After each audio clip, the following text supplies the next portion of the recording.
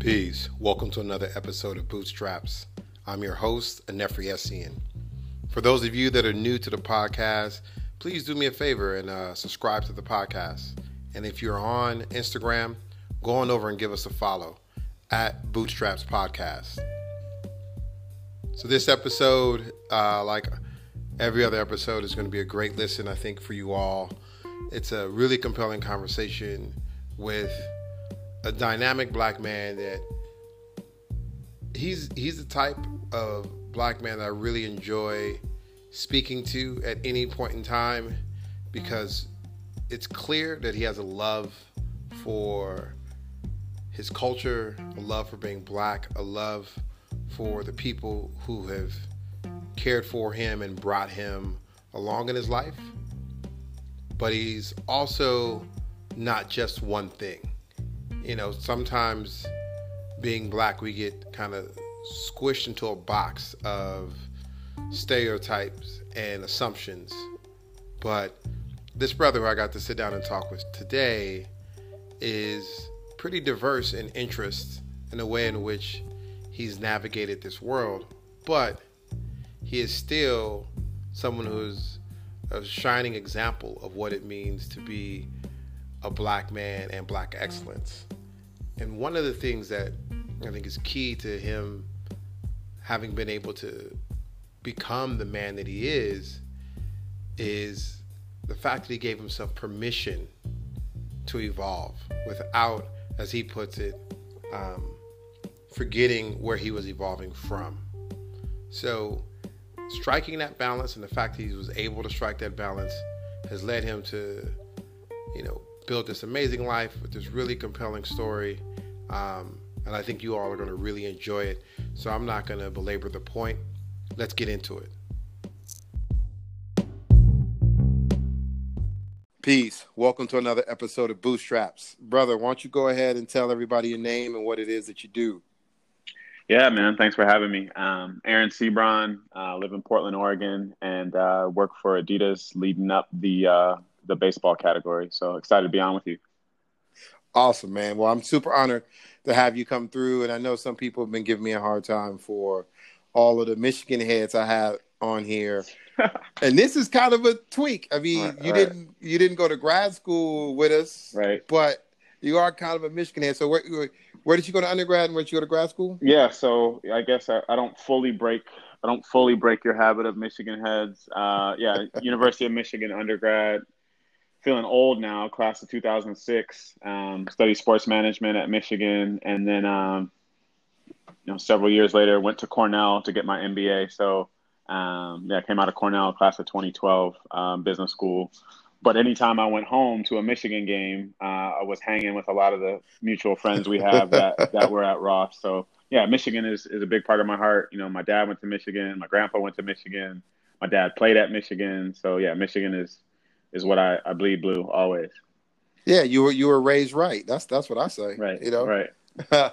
So you made it out west to Oregon, working for Adidas, running baseball. Like what is that like, and who are some of the kind of marquee athletes that you guys are dealing with? Like what does it all entail? Yeah, no, I mean, great question. I mean, what it's like, it's interesting, it's fun, it's exciting. I didn't play baseball beyond Little League, and I like to think I was a pretty good little leaguer. Let me be very clear. I was a decent little leaguer, but I get to work with an awesome team, an awesome group of people.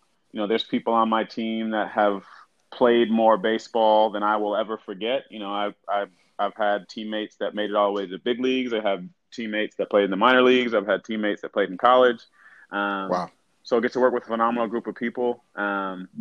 And then what it all entails is, really three key areas that I'm responsible for. So one is sports marketing, and that's all the athletes and partnerships that we sign to amplify our business efforts. And, some good name, Aaron Judge, Fernando Tatis Jr. We have a relationship with the Little League World Series. So those are, some of the key kind of big names and properties in the space that we're East Coast Pro, which is a big showcase for high school baseball players. So those are some of the key properties on the sports marketing side. All the brand comms, so social media, paid media, creative content to again amplify our business efforts, and then product marketing. So all of the cleats and uniforms Yep. that we make ultimately to grow our business here in North America as well as our business in Asia Pacific. So it's a lot of fun. I've been in that role for the last just over 2 years, and I think the most enjoyable part is getting to turn on a TV screen or go on ESPN and see cleats that our team worked on and say, oh, Aaron Judge hit a home run today, and our team designed that cleat. But also, really getting to see over the last 2 years, see my team as individuals just grow, see them grow in their careers, grow in their ability to make an impact, and ultimately we're all growing together to help try to grow the business. So it's been fun. It's been a super fun role. Yeah, that sounds like a marketer's dream. And our actual mutual friend Martin Nance, I remember when I had him on and he was talking to me about what he gets to do in his work with Gatorade. I was like, man, like being able to work with elite athletes like you are, with like Aaron Judge, and New York Yankees, and being able to develop cleats and products for these folks. So it's integrating all the pieces. It's like figuring out who are the athletes you should partner with to amplify your story. What are the products you should be developing that are going to be the foundation of that story, and then developing the actual story itself and working with the agency partners, et cetera, to be able to bring that story to life. Like when you look back at your career, because you said you majored in sports marketing, in undergrad, was this something that you were like looking towards at the time, or is this something that kind of evolved over time to be in this particular type of role? Yeah, for sure. I mean, I think, and also caveat, because he'll probably listen, Martin Nance is one of my all-time favorite people. So to hold me in the same company as Martin feels really good. That's what's up. But yeah, working in sports was always a goal, a dream, something I thought about. Growing up, I played basketball, played a little bit of football, and so when I got to Michigan, when I was picking a major, I was like, okay, well, sports management seems like a good major because it combines what I love and what I played, for 18 years of my life, sports, and then management on the back end of that. That seems like a great major for me. Right. And then my dad actually gave me the advice. My dad played in the NFL for a few years, and then since he retired, he's done financial advising, has had a lot of athletes and entertainer clients. So he gave me the advice when I was in undergrad, like, hey, that's a great major for you, but my advice to you would be to go into business, go into industry, and get a hard skill. So even though I kept sports management as a major, I did internships and my ultimate full-time job coming out of undergrad was on Wall Street. I worked at Lehman Brothers. So, wow. Yeah, it was a winding road to get here and get into sports, but it's something that, I thought about since I was 18 years old. And I think even, I made the joke earlier about Little League. I think when I was a little leaguer trying to make the All-Star team and all that, I think I would pinch myself to say, oh, I'm in charge of baseball at a big major brand. So yeah, it was something I always was aiming towards, and, went down a couple of different paths and got some different experiences before I ultimately got into sports. But it was always something I wanted to do, and I'm thrilled to be where I am today, working in the sports industry. Yeah, wow, that sounds like such a rich journey. There's a couple of things. One, I'm gonna edit out the part about Martin Nance being one of your favorite people. Right, you can edit it out. You can edit it out. I just don't think he needs that much props, Right, we always got to tear Nance down a little bit. Always got to tear him down a little bit. Yeah, just the coach. Now he's one of my favorite people too, though. Keep it a buck. The other piece, I was just on the phone the other day with an athlete for a deal that we're working on. So hoping that we can get that closed and get it out, and make it public soon. Hopefully he was an Adidas athlete. Hopefully. Yeah, we could talk more, man. When we get off the air. All right, we can do that. Yeah, but here's the thing, though. It's like, being able to, I grew up a football, basketball, baseball player, being now in a position to where I'm working on these deals and these partnerships, as well as building out the entire business strategy, being a P&L owner and all of that stuff. having it make sense. So it's not like, this groupie thing. It's like being able to work with something that you care deeply about, like sports and athletics and athletic competition, and being able to talk to and work with these new athletes that are out and about and really, in the forefront of their sports. But having it actually make business sense, that makes it a bit more enriching for me, as opposed to just like, oh, I was on the phone with fill in the blank. It's like, no, I was on the phone with fill in the blank, and this is going to be a mutually beneficial partnership for both of us. I think that's cool. And another thing you talked about was the advice you got from your father about getting a hard skill. I think it's so vital for people early on in their career to get hard skills because they translate. Yep. Like you ended up, all the internships you developed in, while you were an undergrad, you ended up landing on Wall Street working for Lehman Brothers. And then from Lehman Brothers, you're now at Adidas. Like skills translate across different industries.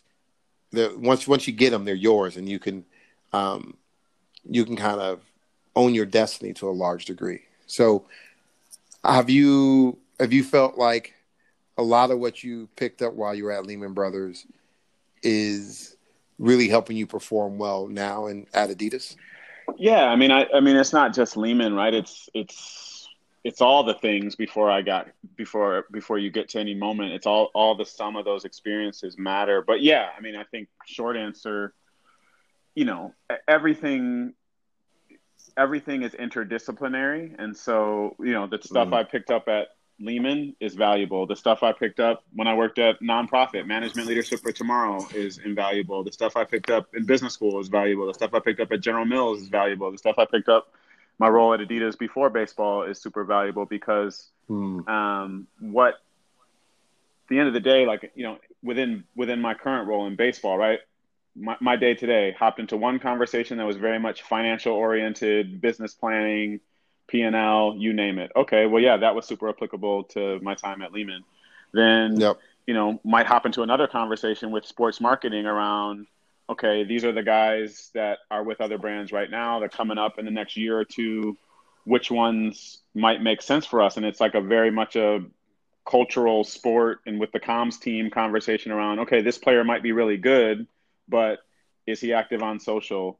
Does he have a personality? It's great that he might hit, 285 or 295, but if you don't have a social presence, how can we build stories with that individual? So that's more of a left brain conversation. And then, hop into meeting with my comms team around, okay, we're going to present to the central brand organization about our content plans for the next 30, 60, 90 days. That came from somewhere else. So yeah, I think all the experiences add upon themselves.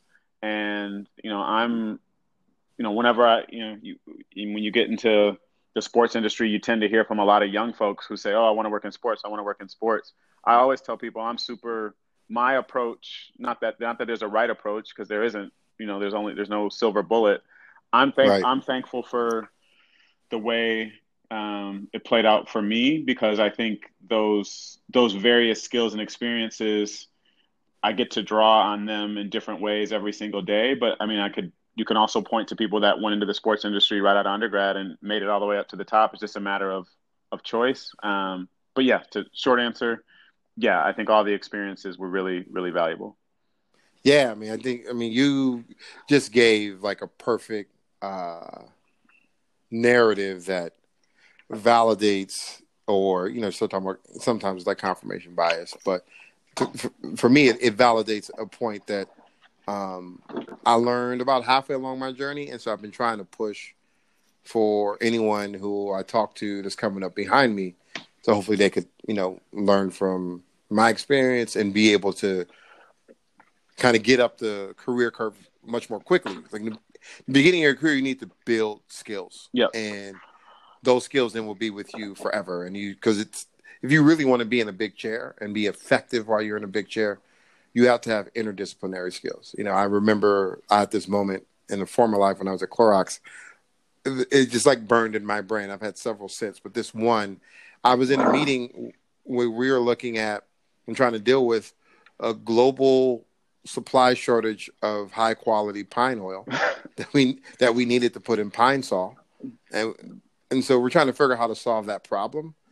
And we're running up against time, so we have to make sure had a hard stop. And I ran from that meeting where I'm in the weeds about pine oil suppliers globally, and then I run to a creative meeting where the ad agency is revealing our first look at the commercial, a new national media campaign that we're rolling out, which is kind of, that's like the World Series for a marketer, right? Is when you're looking at when the agency's there presenting and all the muckety mucks come over to kind of roll out the first reveal of the new advertising campaign and the TV campaign. And so those things couldn't be any more different.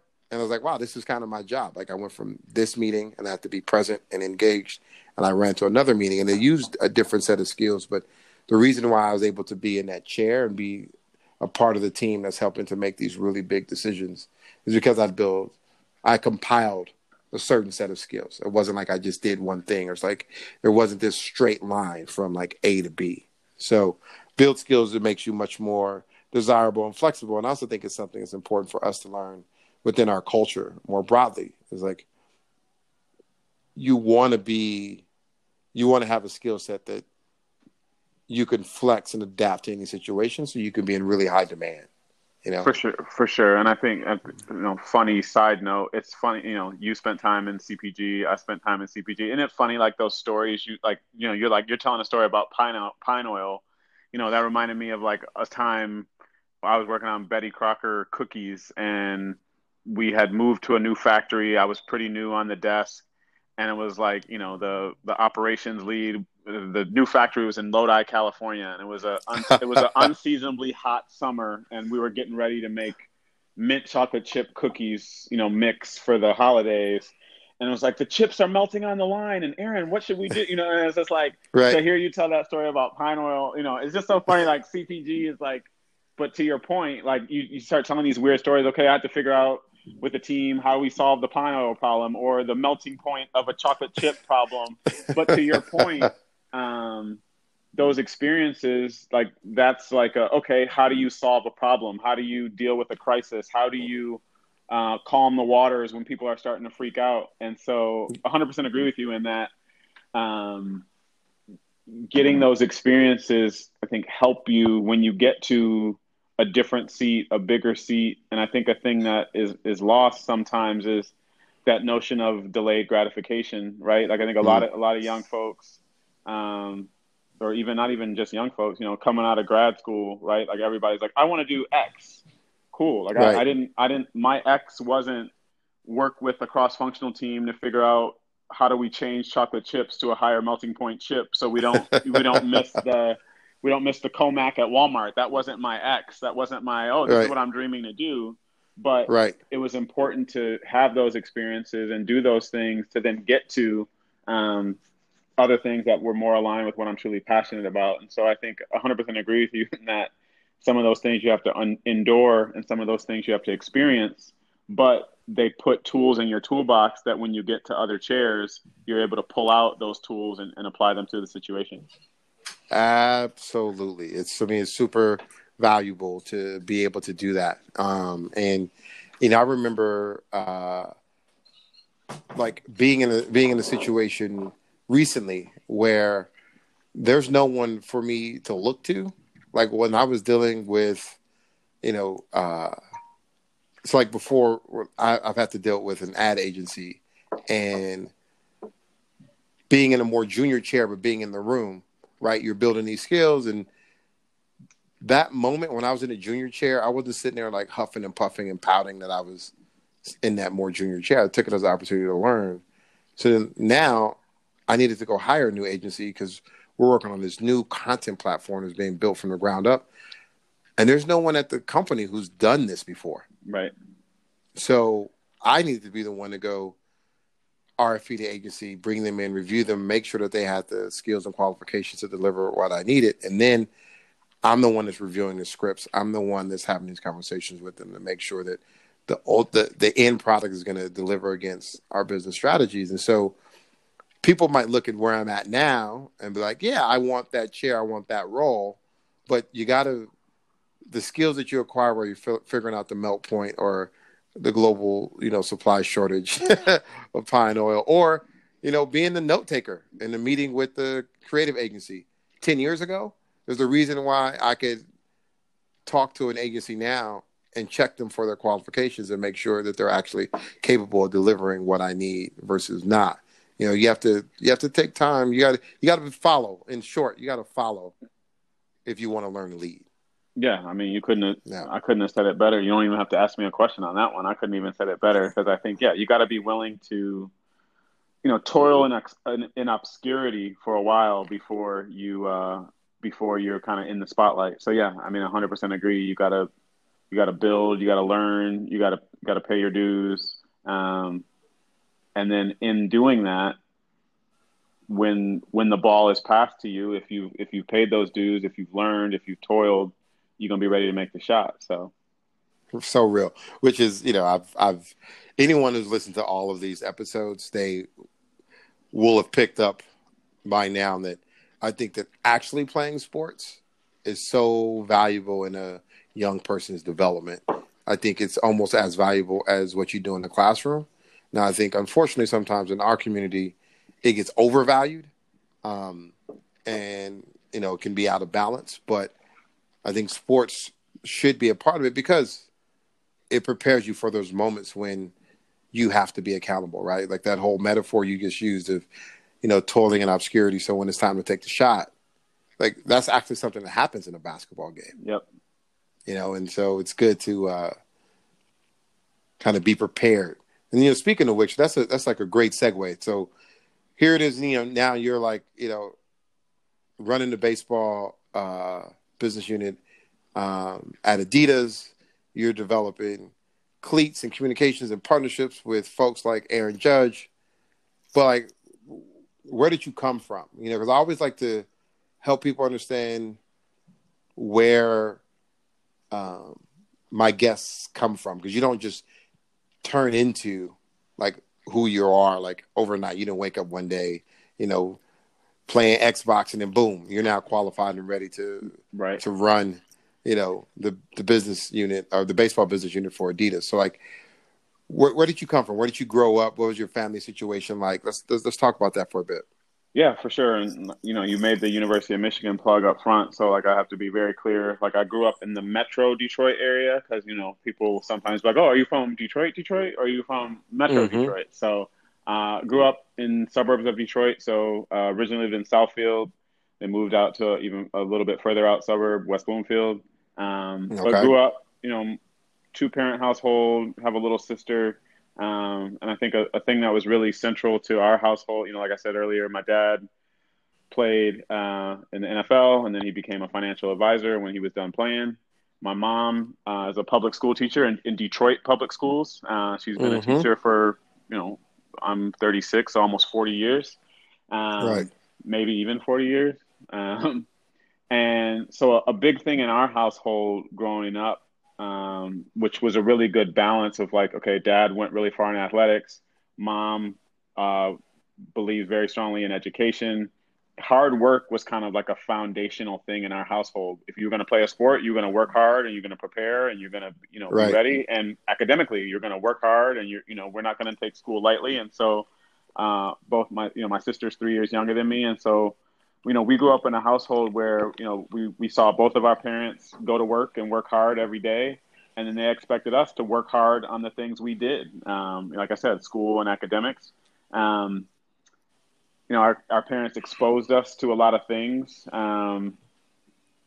from piano lessons to tap dance. My mom even put me in at one point in time and sold me on, some NFL players do it for their footwork.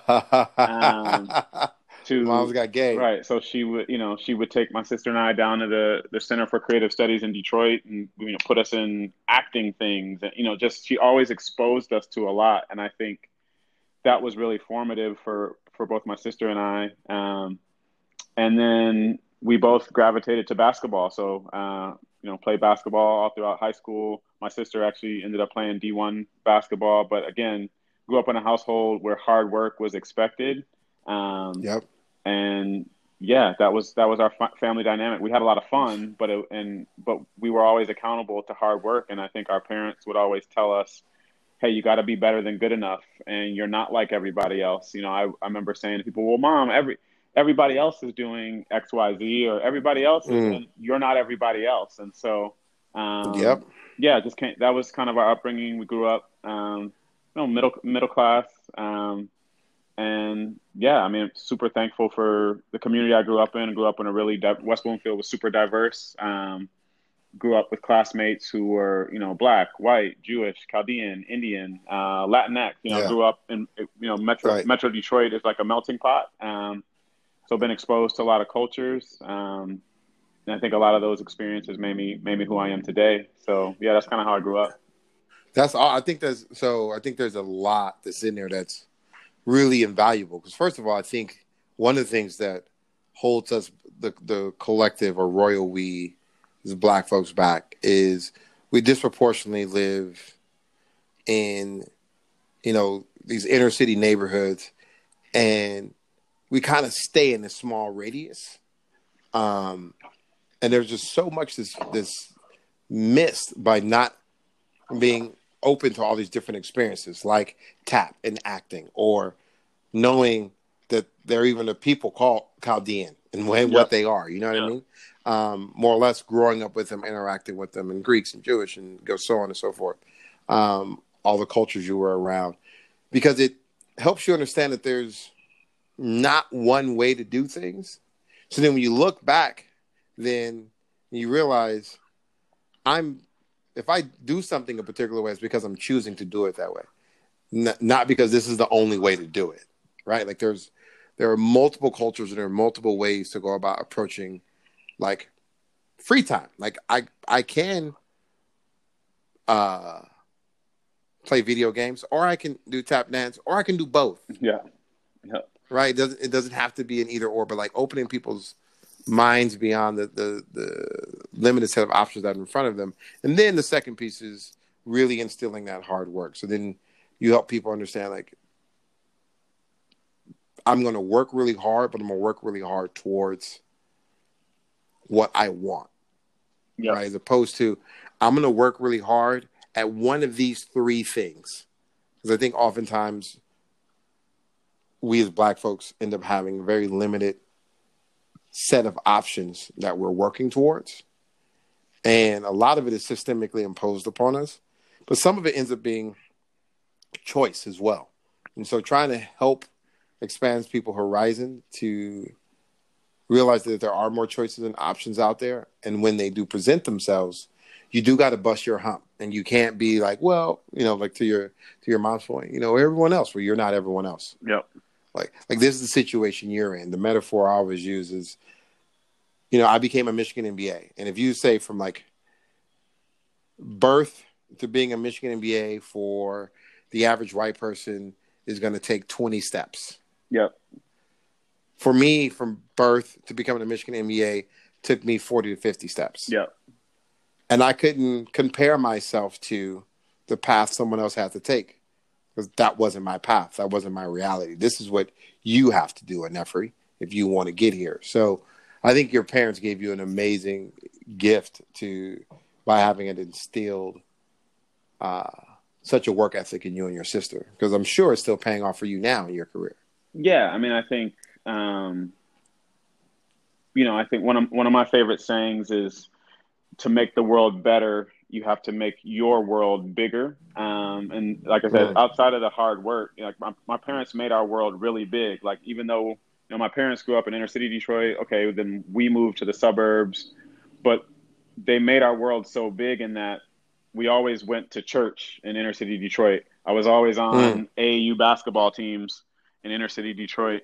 But yet we lived in the suburbs. So I think they made our world so big in that I think both my sister and I can be in a lot of different situations, cultural situations, different situations. And because they made our world so big and exposed us to so much, we're able to move in a lot of different context and be able to move comfortably, because our world was so big and we got exposed to so many things. And yeah, I think they definitely, all this. I couldn't have asked for better parents. I couldn't have asked to be, I wouldn't if people said to, sometimes people say, oh, if you had this to do over again, would you do it differently? No, I would take my parents over any parents in the world. Yeah. And I think the foundation they laid, and my sister, she has a great job at Google, and she's doing her thing in the Bay Area. She lives not far from you, in Oaktown. Town business. But I think everything they poured into us has manifested itself. So yeah, I can't say enough good things about my parents. They're the best. Man, salute, man. I'm glad that you have that viewpoint, have that experience too, right? Because I mean, it's invaluable. Like the whole, what is the Frederick Douglass quote? It's easier to build strong children than to repair broken men. Yeah. So it seemed like they did an amazing job of building you and your sister up. Now, I would love to hear, man, like, so while you were growing up, like, what was your favorite thing that, of all the things your parents tried to get you involved in that were kind of making your world bigger? Yep.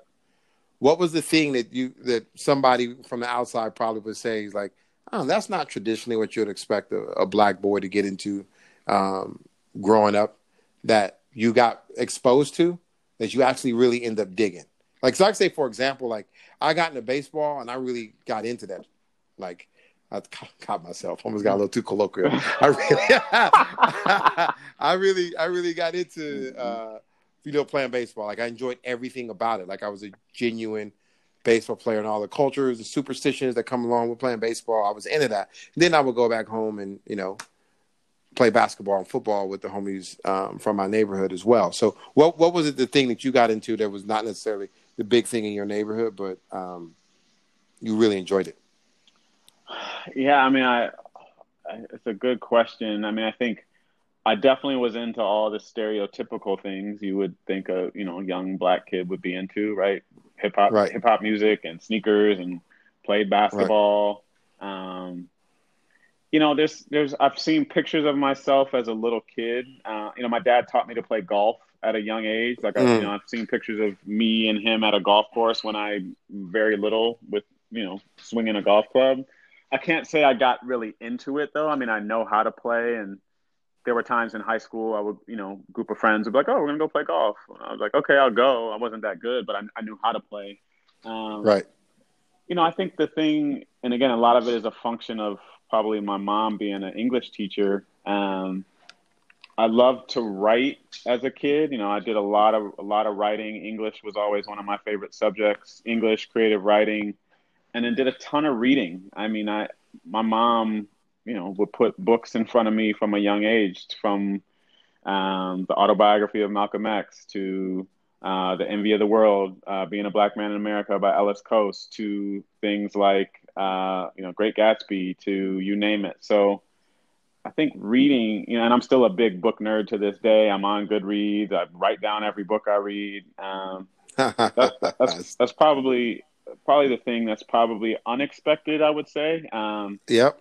And again, I think a lot of that is a function of, and we're about the same age. We grew up in that era where, like, there was encyclopedia salespeople that were always selling people encyclopedia. So when I would ask my mom a question, she'd be like, "Go to the encyclopedia, look it up." Yep. So I think that pursuit of knowledge, that reading, that analytical piece, that's probably the one that probably unexpected, and that I did sports and all those things, but because we had a house with an encyclopedia, my mom will probably tell you, I asked her a lot of questions and she would answer a lot of them, but she'd be like, "Go to the encyclopedia, look it up." So yeah, that's probably how I got into reading.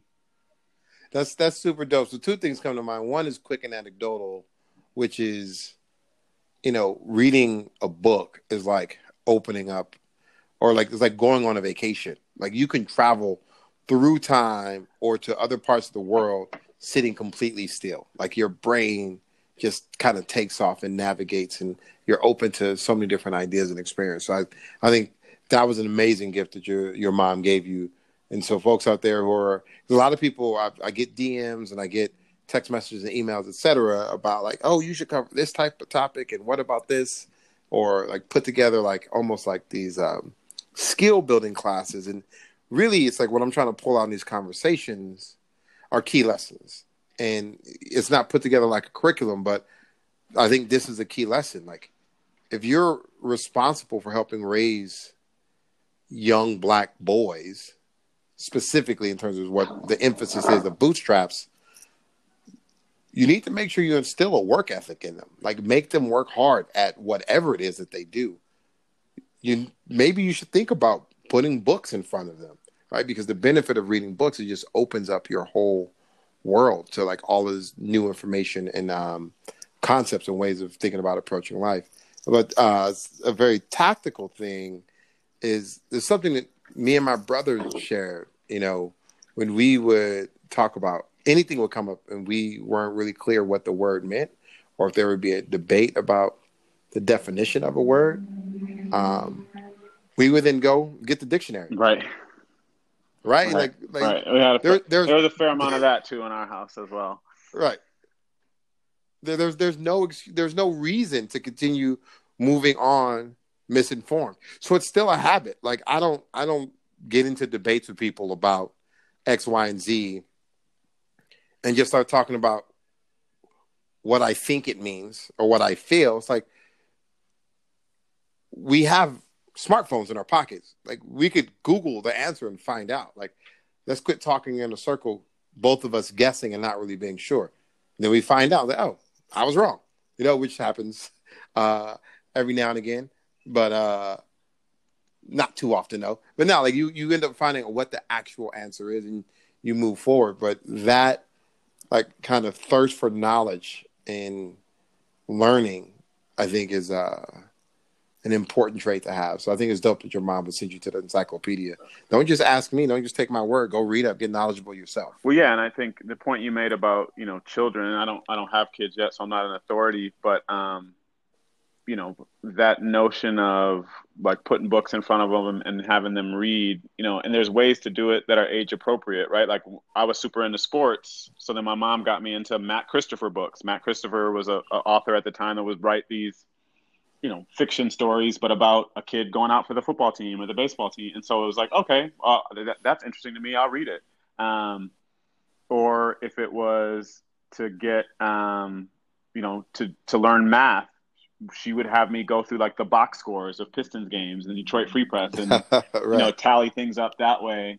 And I think you hit on a good point around, and you know, she'll probably eventually listen to this. I don't want to fully misquote. I think her favorite book is Great Expectations. If it's not her favorite, it's one of her favorites. And so I think the best gift she gave to my sister and I was having great expectations for us. It was never, to your point, instilling a work ethic. She just had super high expectations, and maybe it's because that's her favorite book. Maybe it's because that's just who she is. But by instilling those great expectations, we were always tasked with how do you meet those expectations and exceed those expectations. And so, yeah, I 100% agree with you on that's an important thing to instill down to Black boys and Black girls and kids in general, work ethic and expectations.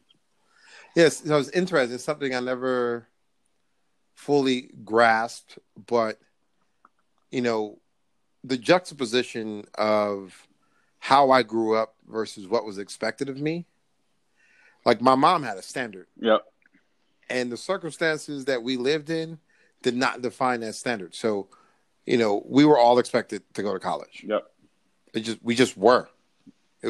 Or from a behavior standpoint, you know, my mom made very clear what her expectation was. And because she was a single mom, she didn't have time to micromanage us from day to day to day. So she's like, here's what the expectations are. You know, you're supposed to bring home certain grades, and you're supposed to conduct yourself at all times as if you're being raised by a family that has some decency and that knows God. Yep. So when we weren't in my mom's presence, the worst thing we could have did was carry ourselves in a way that brought shame on her parenting.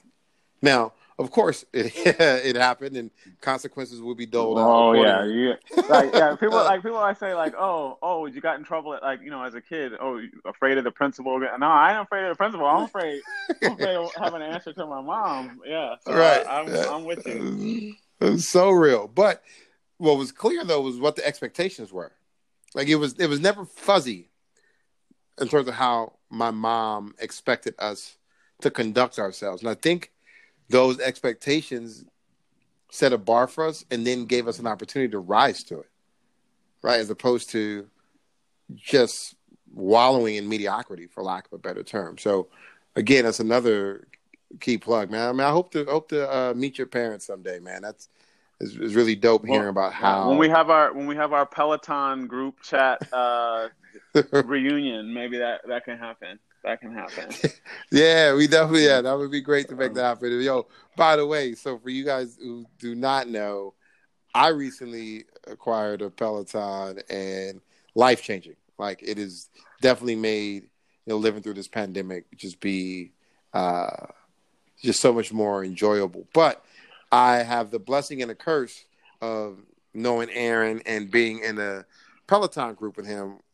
And these dudes are some aliens, man. Like they really do inspire me to work really, really hard to try and get within the blast radius of the outputs that they produce. It's fun to chase y'all as rabbits. Let's be very clear though. I'm not in the alien group. Like I'm more in it for the fellowship and the jokes. I'm not one of the aliens in the group. So Yeah, I mean, there definitely are some dudes in there who put up some crazy numbers, but I've you've been checked your moving profile out. you've been moving up though. I've seen your last couple when you do your daily accountability, you send your score in. You've been moving up. I've been seeing it. Yeah. I'm putting this because I'm chasing. I'll be up in there like, look, I got 15 minutes left on this ride to try and put a number up that when I put out my daily accountability, I could be somewhat proud, Right.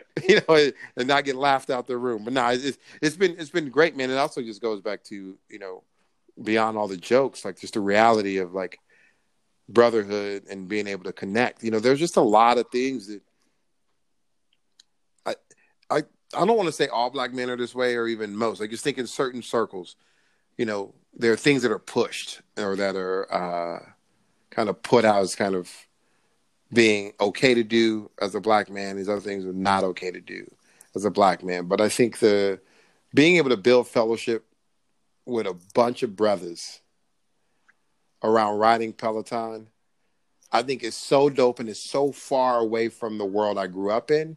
But I'm glad that it's so far away from the world I grew up in. It's one of those things that I deeply appreciate and look back or look at it now. Like, yeah, this is kind of cool that my life is now in this particular space. One, that I can afford one. And two, doing it, I'm not just some weird unicorn. There's a bunch of other brothers out here as well who I know to be real ones who have Pelotons, and we can all, keep each other accountable. So it's dope. And 90% of that group is Michigan. So yeah. That is something that we do as well. Right. We because I heard about it early, and I was saying to Pez, I'm like, well, is this only like a Ross group? I mean, I went to Michigan for undergrad. Can I get in the group? Like, so yeah. Right. Yeah. Yeah, but everyone that I've known of you and about you for a long time. Everybody that I know that I rock with heavy, they all rock with C-Bron. And so when we finally, connected and started talking, it was like, yeah, no, this makes perfect sense. I mean, you should have just got that double Wolverine, but I'm sure you were happy to go to Cornell. That was a great school as well. I know some people went there and actually loved their experience, but you should have been a double Wolverine. It just wasn't in the cards, man. Everything happens. Everything happens for a reason. Everything worked out as it was supposed to. So absolutely, I'm just giving you a little bit of a hard time. So let's talk about you though actually becoming a Wolverine. So you make it through growing up in the Metro Detroit area. Your parents really put this hard work into you. You got exposed to a lot of different things. You did tap. You did Hold on. piano. Let's not let's not let this go to print with did tap. Like I did it for maybe a year, maybe a couple, like 2 cycles, but it wasn't did tap. Let's not. You're gonna try to run with that one to the group chat, and that's not how it went. I said my mom exposed me to a lot. I didn't say I did tap. Let's be clear. Potato, you know what I mean? Right. All right, so you were exposed to tap. Yes, You definitely were exposed to a lot of different books, and then so you make it through your formative years, and you come through high school. And so, what was it like, with your dad having gone to Michigan and played at Michigan? What was it like when you were thinking about where you wanted to go to school? Was it Michigan or bust, or did you apply to a lot of places? Were you interested in going to different schools? Like, what was the whole college application and decision process like for you? Yeah, honestly, high school for me, I was probably overly focused on 2 things: basketball and girls. And I was sounds about right. I was it was high school. And I was all, I was still a good student, but like that was, college was just kind of like a thing. And honestly, I was like, oh, I'm gonna play basketball in college. Like that's what's gonna happen. I'm gonna play college basketball. And to your earlier commentary on sports being the best thing to prepare people for life, for me, high school, I was good. I was good at basketball. I would always play really well in AAU. I would always kind of do well on the AAU side of things. But then for my high school, looking back on it, maybe for a variety of reasons, I never, I play a little bit, but I was not like, I would like make a lot of plays and play a lot in AAU. But then I come back to my high school and, was role player, bit player. So when it came down to college, the summer before my senior year, though, I was like, okay, well, my senior year, I'm gonna play more my senior year on my high school team. We had some upperclassmen graduate.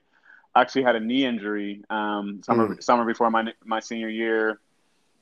Took a while, came back, stress fracture. Just basically, senior year was a wash. Right. And so the only basketball opportunities so when I first got the injury in the AAU tournament that summer, my parents were like, well, Aaron, you got good grades, you got good test score.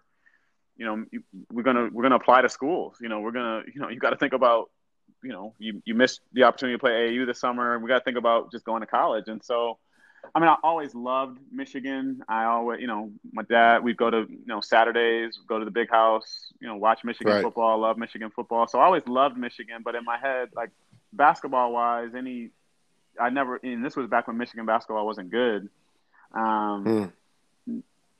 Was never going to be good enough to play in the Big Ten. So I never was like, oh, I'm going to play college basketball at Michigan. I was just like, oh, maybe I could play like low D1, like Ivy League. Right. Then I got hurt. So that summer or fall, my parents were like, no, we need to do applications. And so I sent one into Michigan State. I sent one into Michigan, obviously. There was a D3 school in Michigan that was really interested in me playing basketball called Albion College. I applied to Albion College. And then Florida A&M, because I had a cousin who actually, Pez's wife, my cousin, Blake, went to FAMU and loved her experience there. And I was always interested in the HBCU thing. So I applied to FAMU. And then, I got into all 4 schools. Wow. But like once it was like, okay, well, I could go play D3 basketball at Albion, which is a great, it's a great liberal arts Division III school in Michigan.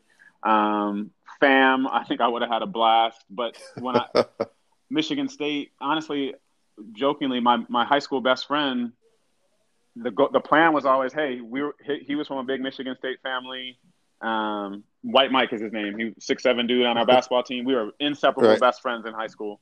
And the goal was always, hey, we're going to go to Michigan State together and be roommates. But then he got waitlisted at State. So then he was going to go to Western for a year, then try to transfer. So then I got into Michigan. It just felt different. And it just kind of felt like manifest destiny. And I was like, okay, well, I guess I'm going to go to Michigan then, because I'm not going to go to State for a year without my homeboy, because I was only going to go if we were going to go together. And I'm super thankful because once I got into Michigan, I was like, okay, wow, I got into Michigan. Like that's a big deal, and it just felt like the right thing. So yeah, I didn't grow up grew up always thinking I'm gonna get a basketball scholarship. What do you mean? What do you mean college? I'm gonna get a basketball scholarship. Naivety of a 17-year-old kid. But yeah, it all Yeah. everything in God's order. So yeah, that's how like my thought process was. Those were kind of the four schools I thought through. But then getting into Michigan, it just felt different. Yeah. And I think I probably would have done the whole spite my parents thing and gone to state if my buddy would have got in. But Yeah. everything happens for a reason. So It's funny. It's funny how God helps us get out our own way sometimes. Yep. Not that there's anything wrong with Michigan State outside of when we play them on Saturdays in the fall. I mean, it's a really good school to be able to go to, but like the whole idea of like passing up on going to Michigan strictly despite your parents, like it's an interesting thing that just comes with being young and with youth, right? Like sometimes we don't have enough life experience to make the right decisions, and so God kind of helps us along the way sometimes. And for sure, and like let me be clear, like all four schools were great schools, and I'm not right. one of those people who subscribes to you got to go to the quote unquote best school. I'm more of a believer right. in if you're a rock star or a dud, you can go to Stanford or Harvard, and if you're a dud, going to Stanford or Harvard isn't going to make you a rock star. You're a dud. If you're a rock star, you go to University of Phoenix, you're still a rock star, and you're going to be a rock star. School where you go to school is just a launching pad. It doesn't mean anything. So I love Michigan. I think Michigan is the best school, but they were all great schools. Yeah, I think that's fair. Talent presents itself, period, regardless of where you come from. And I think that, it can expand to any background, yep. right? Like beyond the school, it can become a zip code that you're raised up in, right. or, right. Your family circumstance. Like, well, that's not me. Right. I mean, a part of it's me, but like, that doesn't define like, my worth. I was raised by a single mother. Yep. Does that mean that I come from a bad home? Not at all. So it's like, yeah, I definitely get where you're coming from with that. So as you go through, so you're there like the 02 to 06 time. Yep. You're working your way through Michigan. What was the most compelling part of your undergraduate experience at Michigan? God, I mean, we'd be on this podcast all night if I went through everything that was compelling. I think for me, it was that process of, okay, I got to redefine my identity and how do I channel my energy? Because for 17, 18 years of my life, it was like, I'm a basketball player. I don't go to bed at night until I hit 10 free throws in my driveway that don't hit any rim. I lift weights at this point in the year. I do running outside at this point in the year. I play AAU this point in the year. This point in the year is my high school season. Like for so much of my life, it was like basketball 24/7, 365. It was just my identity. I'm wearing my varsity jacket. I'm a basketball player. Then you get to Michigan and it's like, okay, well, I'm no longer a basketball player. What am I and what's my worth and what do I value and what do I stand for? So I think the most formative thing was saying, okay, well, all that hard work that like I used to channel towards basketball, how do I channel it to academics and channel it to, clubs and associations and, things like that. So that was and the notion of being away from my parents, even though I was only 45 minutes to an hour away, being on your own, living on your own. I mean, have some fun experiences and that won't make it onto this podcast. Just learning, trying to be a young man on your own, figuring it out. Ended up being roommates with a couple of guys for one of them for all 4 years, and then the three of us as a three of the four. So those are two of the best friends in my life. But just that process of how do you mature and how do you grow when you're kind of left the nest a little bit, as opposed to you still got to come home at curfew. Right. And just learning how to just have a new identity and have a new focus and new goals and new dreams. Because for 18 years, the goal and dream was, I'm going to play college basketball. Okay, that one didn't happen. What's the new dream? What's the new goal? Right. What's the new thing you focus on? So those were the big things for me in college.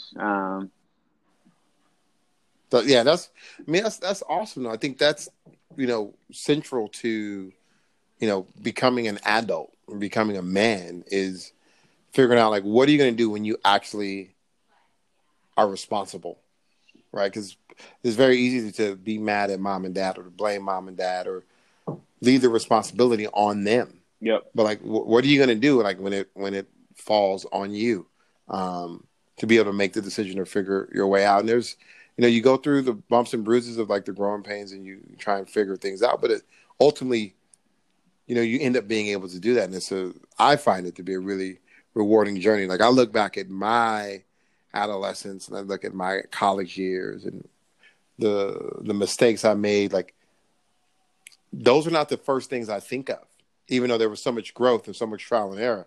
I think of all the great moments and the benefits of those mistakes. So long as you're learning from them, I think it's pretty, it's pretty invaluable. And I'm glad that you were able to keep falling forward and not losing your way, especially when, ball is life. I was a hooper. Of all the three sports I played, that was the one I was the best at, but I also stopped growing at 5'9". Right. Well, that's it. So, yeah, it happens to the best of us. I was 5'11" in 6th grade, and I was the tallest guy, and then I was 6'1" in 12th grade. So right. I'm with you. Right. And so then it was like, well, so Neff, like, what's good? Like, you thought you were going to play D1 basketball. You don't have the explosiveness of Allen Iverson and any of the other really small guards. I'm sure Allen Iverson was not 6 feet, however tall he is. Right. He wasn't 6 feet. And it's like, and I wasn't Allen Iverson. Right. So what are you going to do? And thankfully, I was always in the classroom, handling my business. Yep. And so you did the same. Yep. And so when, unfortunately, you had this nasty injury, the summer before your senior year, all your eggs weren't in one basket. And it's me stressing that is something that's important to me personally, because I am just the champion of sports. I've been saying it this whole episode. I've been saying it my whole life. I love playing sports. I was the youngest of three boys. We all were athletes and jocks, and we loved to compete. Our uncles played sports. One of my uncles played minor league baseball. Like, we always just like were really into playing sports and competing. But I find it to be tragic when culturally, when I see black boys put all their eggs in, I'm going to just like D1 or bust. Yep. Because the math just is not in your favor. And so when it doesn't happen now, like, what are you going to do with your life? Yeah, because and I think go ahead. I mean, I think I talked about my mom a lot earlier, but I think that was a really big area where, my dad played a huge role, because I think he would always, because like growing up, my dad was a, 3-sport All-State in high school, All-American football, All-American track, and then All-State in basketball, but growing up in Michigan, people are like, oh, like Sebron, are you Tom's son? And he was always the one that was always like, hey, the sooner you get on with your life, and because like he's never one to be like, oh yeah, I played for Bo at Michigan. Oh yeah, I played. He doesn't lead with that. But as a kid growing up, when people would see the last name, like, oh, I remember. But he would always stress to me like, the sooner. No, he's like, I made it all the way to NFL, but guess what? When I was done, I had to move on, and I had to move on to new goals and new things, and so I think he was because I remember going before I went back to surgery, the summer before my senior year, he was like, man, this was supposed to be your year. This is just unfair. We both sad about it, but then later on that year, it was like he was just always the one stressing, sports ends for all of us. He's like, I made it all the way to the highest level of the sport I loved, but guess what? I still have to move on eventually. And so the sooner it happens for you, the sooner you'll be great at something else. And so I think that was to your point on D1 or bust and not, going off the tracks when it didn't happen. I think if I didn't have him kind of even throughout high school and playing sports growing up, always saying, invest in it, work hard at it, train. But and if it doesn't work out, you're going to move on to something else. He was never the one to say like, oh, go to prep school for a year or do, he was like, the sooner you move on, the sooner other aspects of your life can become great. And so I think that was a if I didn't have that, it might have been, to your point, to use your words, I might have gone off the rails more, because he was always the one stressing sports ends for everybody, and it's a matter of Yeah. how you move on afterwards. That's so it's such a blessing to have had the wisdom of your father and your mother to kind of be in your ear to give you those important lessons at those really crucial moments. And the thing that I would just stress for people is I'm not great at it, but it's something that I at least try to do, is I try and learn from the wisdom and lived experience of other people around me. I think it's a way, I know for a fact has been central to me being able to go from what a situation I was born into to where I'm at now in my life and my career. Because if it was all just off of me learning the hard way on my own for everything, I'd still be back in Harbor City somewhere, maybe working at the Lamo Mall, which is like, I've been at the Lamo. I've been at the Lamo Mall. Yeah, the Lambos where we used to slide, to try to go get phone numbers and whatever. Right. But right. Yeah, like that would have been my life, But people out there who are listening, like, take advantage of what Mr. Sebron had to offer, what Mr. Sebron had to offer. Because just because you didn't get to grow up with Mr. Sebron as your dad, this knowledge is now being shared right now. Like, if you are in the sports ends for us all at some point. Even if you have this long Hall of Fame career. Hall of Famers do eventually retire, right? And it's just over. It just is what it is. And so when it does, how do you then go and become great at something else? Which goes back to being able to have multiple skills and being it's not just D1 or bust. It's like making sure that you're educated, making sure that you have friends from different backgrounds, making sure that you experience tap dancing as opposed to. There you go. But yeah, so I think that's amazing. It's really encouraging to hear your full story. And before I let you get out of here, man, there are 4 questions. I just got to get you on the record so that people now have your full background and context and kind of how you became who you are. I think they can be really helpful as people trying to figure out how to navigate their own lives. And the first of which is, we get subjected to a lot of gaslighting. We get subjected to a lot of blatant, intentional racism and discrimination, where people say and do things overtly to make you feel unwelcome. Some of it is more subtle, but nonetheless, there becomes this, there's the Baldwin quote, is to be black and conscious is to be in a perpetual state of rage. So there's this undercurrent of frustration that, black folks have to live with. And so I think it's important to be able to master that frustration so that you can handle certain situations to your strategic benefit. So with that background and context, could you share a story from your life at any point in time in your life? It can be, as a business professional. It can be back when you were a kid, anywhere in between, where someone has gone low and has been intentionally disrespectful to you, but you chose to take the high road, and it turned out to be in your best interest.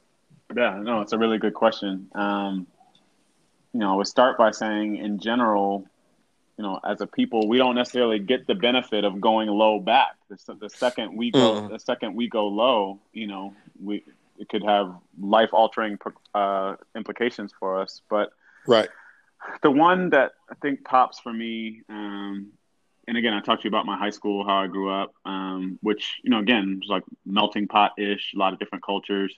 So my senior year. This is probably spring of my senior year. I was in a science class, and I've been through 4 years of high school at this point. So it's spring of my senior year. It's the end of people are starting to know where they're going to college. I think I had known I was going to Michigan at that time, and I've been an athlete all of high school. So you played sports. Even though you might not have played, I played football and I played basketball. No, I didn't play soccer, but because, you have one locker room, things like that, I knew the soccer team, I knew the baseball team, I knew the other teams. And so there was a guy who was on the soccer team. I wouldn't say we were friends, we hung out outside of school, but we had been in classes together over the 4 years. We were friendly. And we Right. sat by each other in this science class. And, you know, that spring, you know, and this was pre kind of the affirmative action lawsuit situation at Michigan. So that was always like a big thing around Michigan, and before, like the way their application went, there was always kind of before the Supreme Court made that decision and changed their application process. And so again, this is a guy I'm friendly with. We've been in locker rooms together. He's on a soccer team, social circle, athlete social circle, and he didn't get into Michigan. He was a white guy. And he said to me, well, you know, like this is like either before class ends or before class starts. But he basically is like talking about how he didn't get into Michigan. He's like, well, Aaron, the only reason you got into Michigan is because you're black and your dad played football there. And, you know, in that instant, in that moment, it's like, man, like this is a guy that, you know, at least we were friendly and in the same circle, had respect for one another. I see you as a person, and maybe you really wanted to get into Michigan or wanted to go to Michigan and you didn't, but you're spewing that at me. And so, like, what do you say back to that? And I don't, you know, honestly, I mean, I know I didn't go low. I think I probably just sat with it, but the way I was able to kind of go high with it, that's something that always stuck with me and probably honestly sticks with me a little bit to this day.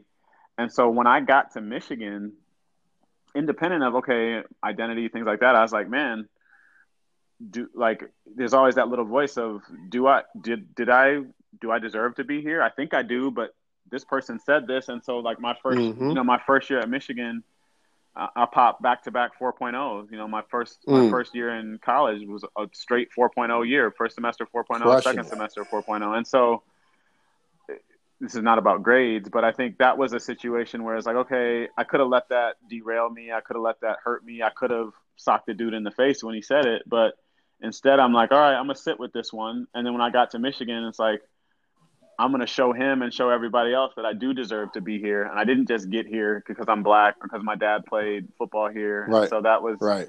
You know, puts a little chip on your shoulder. And it's honestly one that always sticks with me because I'm like, okay, there's always going to be people that think I'm not good enough or I'm a charity case or I'm only gotten this because of X, Y, or Z.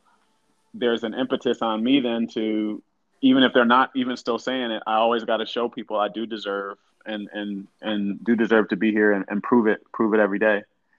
Yeah. And the only thing that I will add to that is people who spew that mess, because it's pervasive. Like, I have 1,000 stories and other people have 1,000 stories or something similar, but that's about them. You know, it's really not about you. Yep.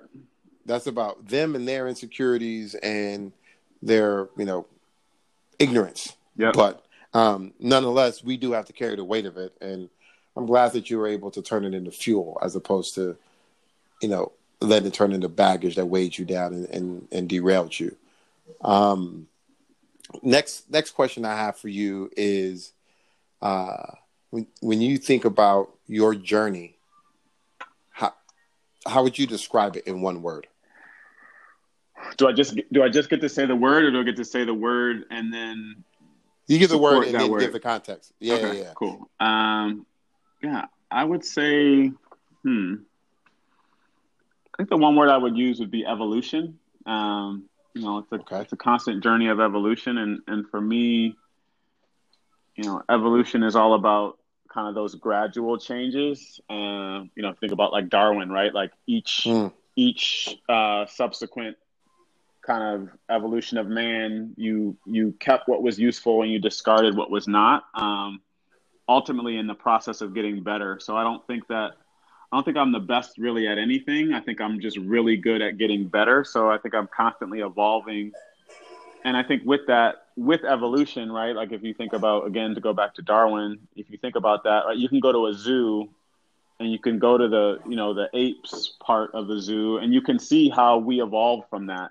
And you can see the connection. And so I think as I'm always evolving, I'm staying connected to kind of what and where I once was. You know, I never lose sight of what I evolved from, but I'm still trying to get better. And then I think with that kind of spirit of evolution, there's a lot of range within that, because to evolve, you know, for man to start standing up, trees had to get taller, you know, like, and so there's a lot of range in that. To evolve, you got to be exposed to various things, and you got to be able to connect those dots from the range of things you've been exposed to when the opportunity presents itself. So I think evolution is the Right. one that sums it up for me, and just always trying to continually evolve, but Yeah, you just not forget where I evolved from, because it's important to look back at that piece too, and have that connection.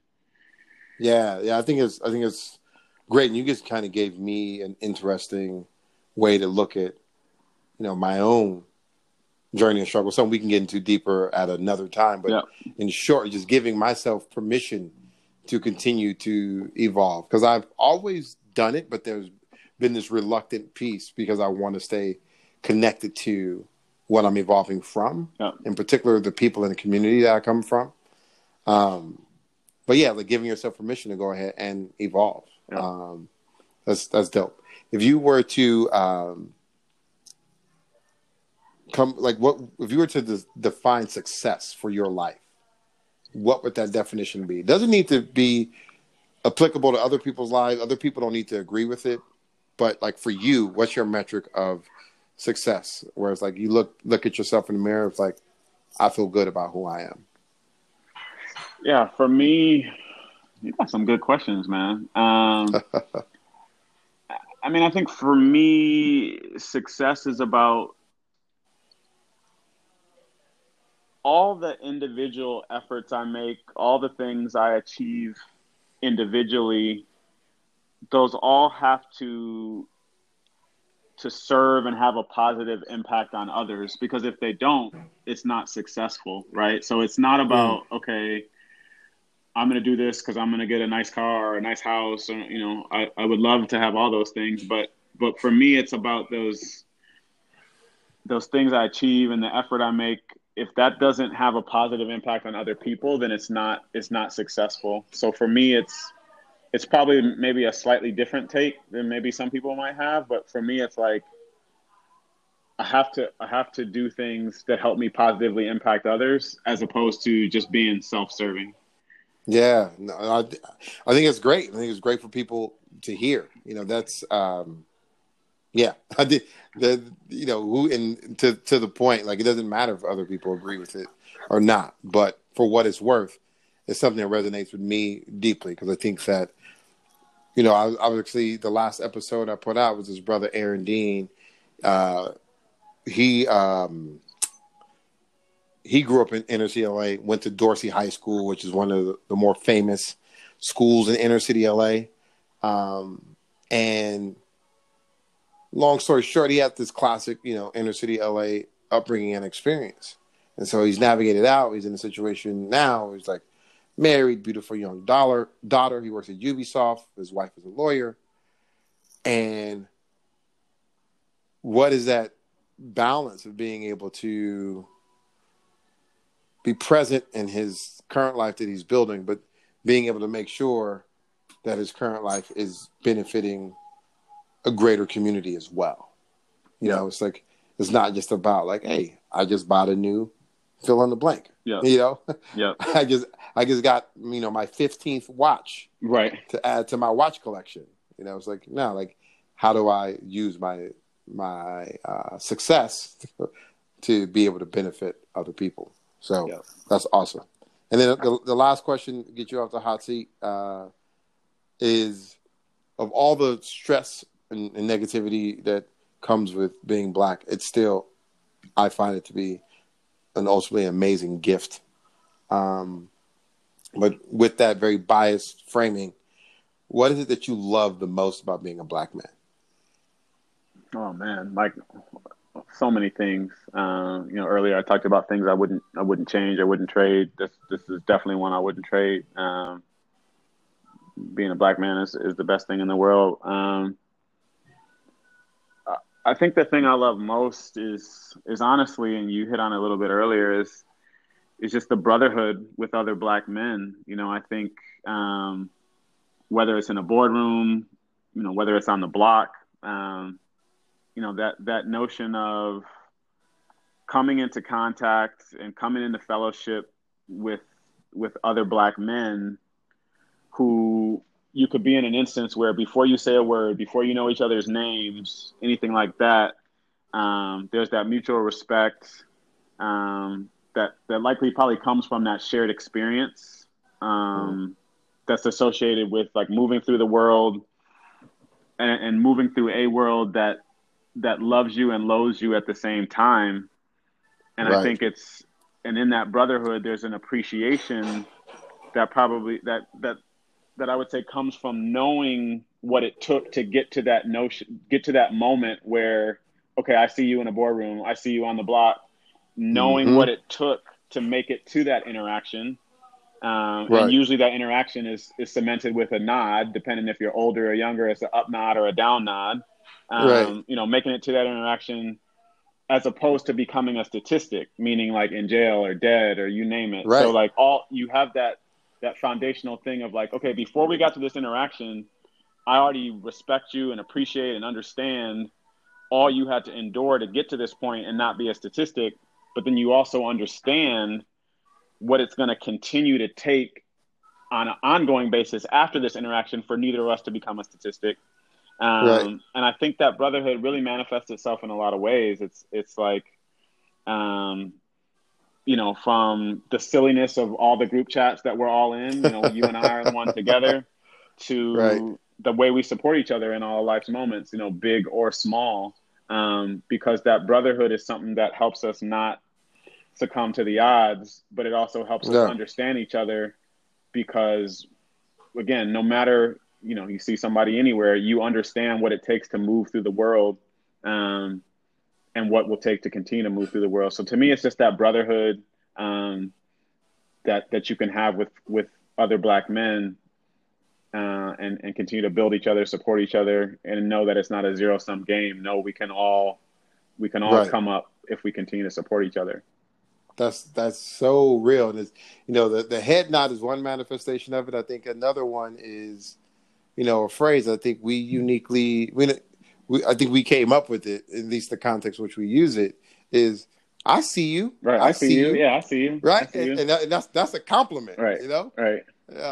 Or like the way, the way we bust on each other when, like, because people who don't know, it's like, man, why are you always making fun of that person? It's like, that's how I show love. Like, that's how I show love. Right. So yeah, I think it's that brotherhood.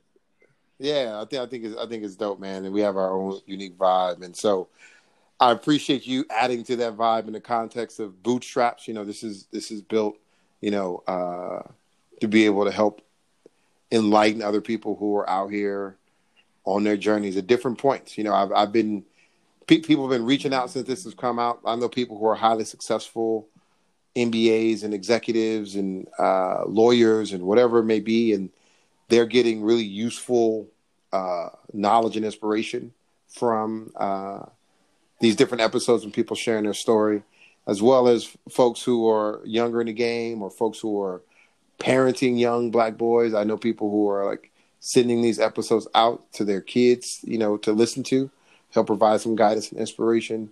So I know for a fact this is going to go down as another one of the great episodes that people are going to love to hear and they're going to share around. And I'm sure I'm going to get a lot of emails and direct messages about it. So I am honored and I appreciate you taking time out of your busy schedule to hop on here and share your story with us, man.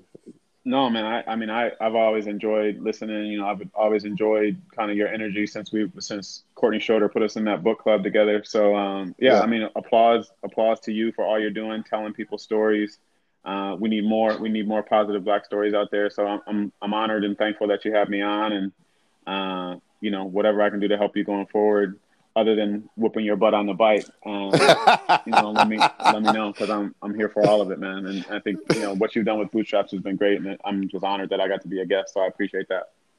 Man, appreciate it deeply, and I'll see you on the bike. Matter of fact, we got to ride tomorrow morning. Yeah. Get up, be there. All right, brother. I appreciate it, man. I'll talk soon. All right, man. Peace. Later.